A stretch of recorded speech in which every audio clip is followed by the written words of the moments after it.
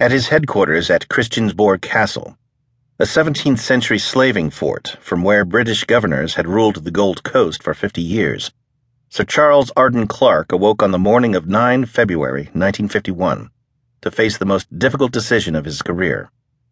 His problem concerned a 41-year-old prisoner in James Fort in Accra, serving a 3-year sentence for subversive activities. In the eyes of the colonial authorities, Kwame Nkrumah was a dangerous troublemaker. Official reports referred to him as a thoroughgoing communist. He had launched his own political party, the Convention's People's Party, in June 1949, demanding self-government now and threatening to wreck Britain's carefully laid plan for constitutional reform if it was not granted. British officials considered their plan, drawn up in consultation with a committee of distinguished Africans, to be far-reaching enough. It proposed the most advanced political framework for any colony in Africa, offering the Gold Coast what was called semi-responsible government.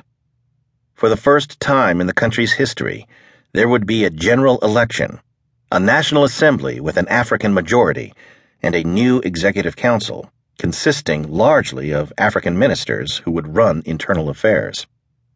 In devising this plan, British officials expected to find themselves collaborating in government with an elite group of Gold Coast lawyers and businessmen, the intelligentsia, as they were called locally, who had long been pressing for this kind of reform.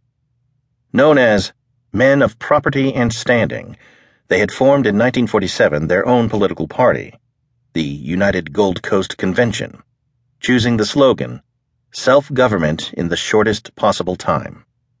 Their leader, Dr. Joseph Danka, was much admired by the British.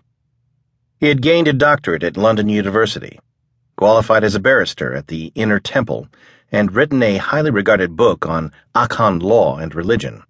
As part of the drive for political advancement, he had come up with the idea of dropping the colonial name of Gold Coast and changing it to Ghana, an African empire that had flourished in West Africa in the 11th century.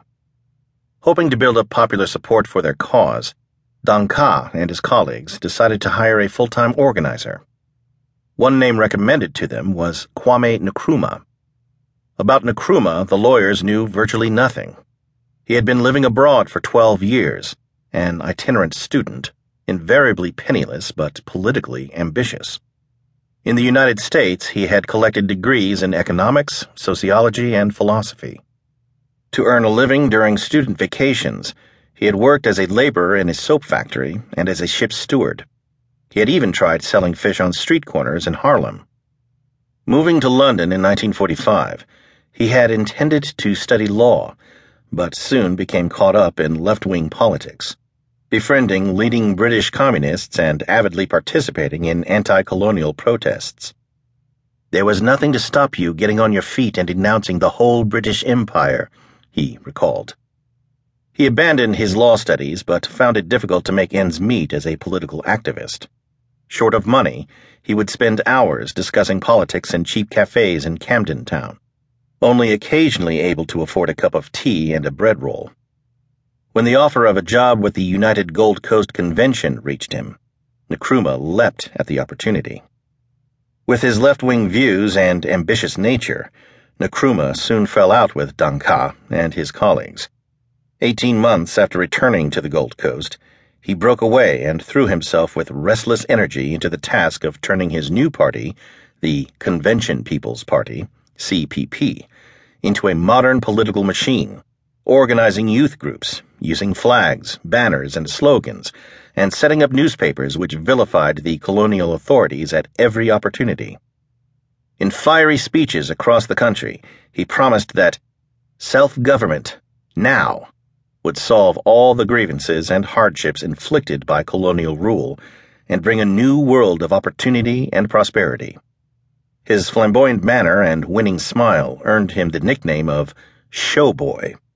To the young, to the homeless, veranda boys who slept on the verandas of the wealthy, he became an idol, a political magician whose performances generated a sense of excitement, of hope, of expectation.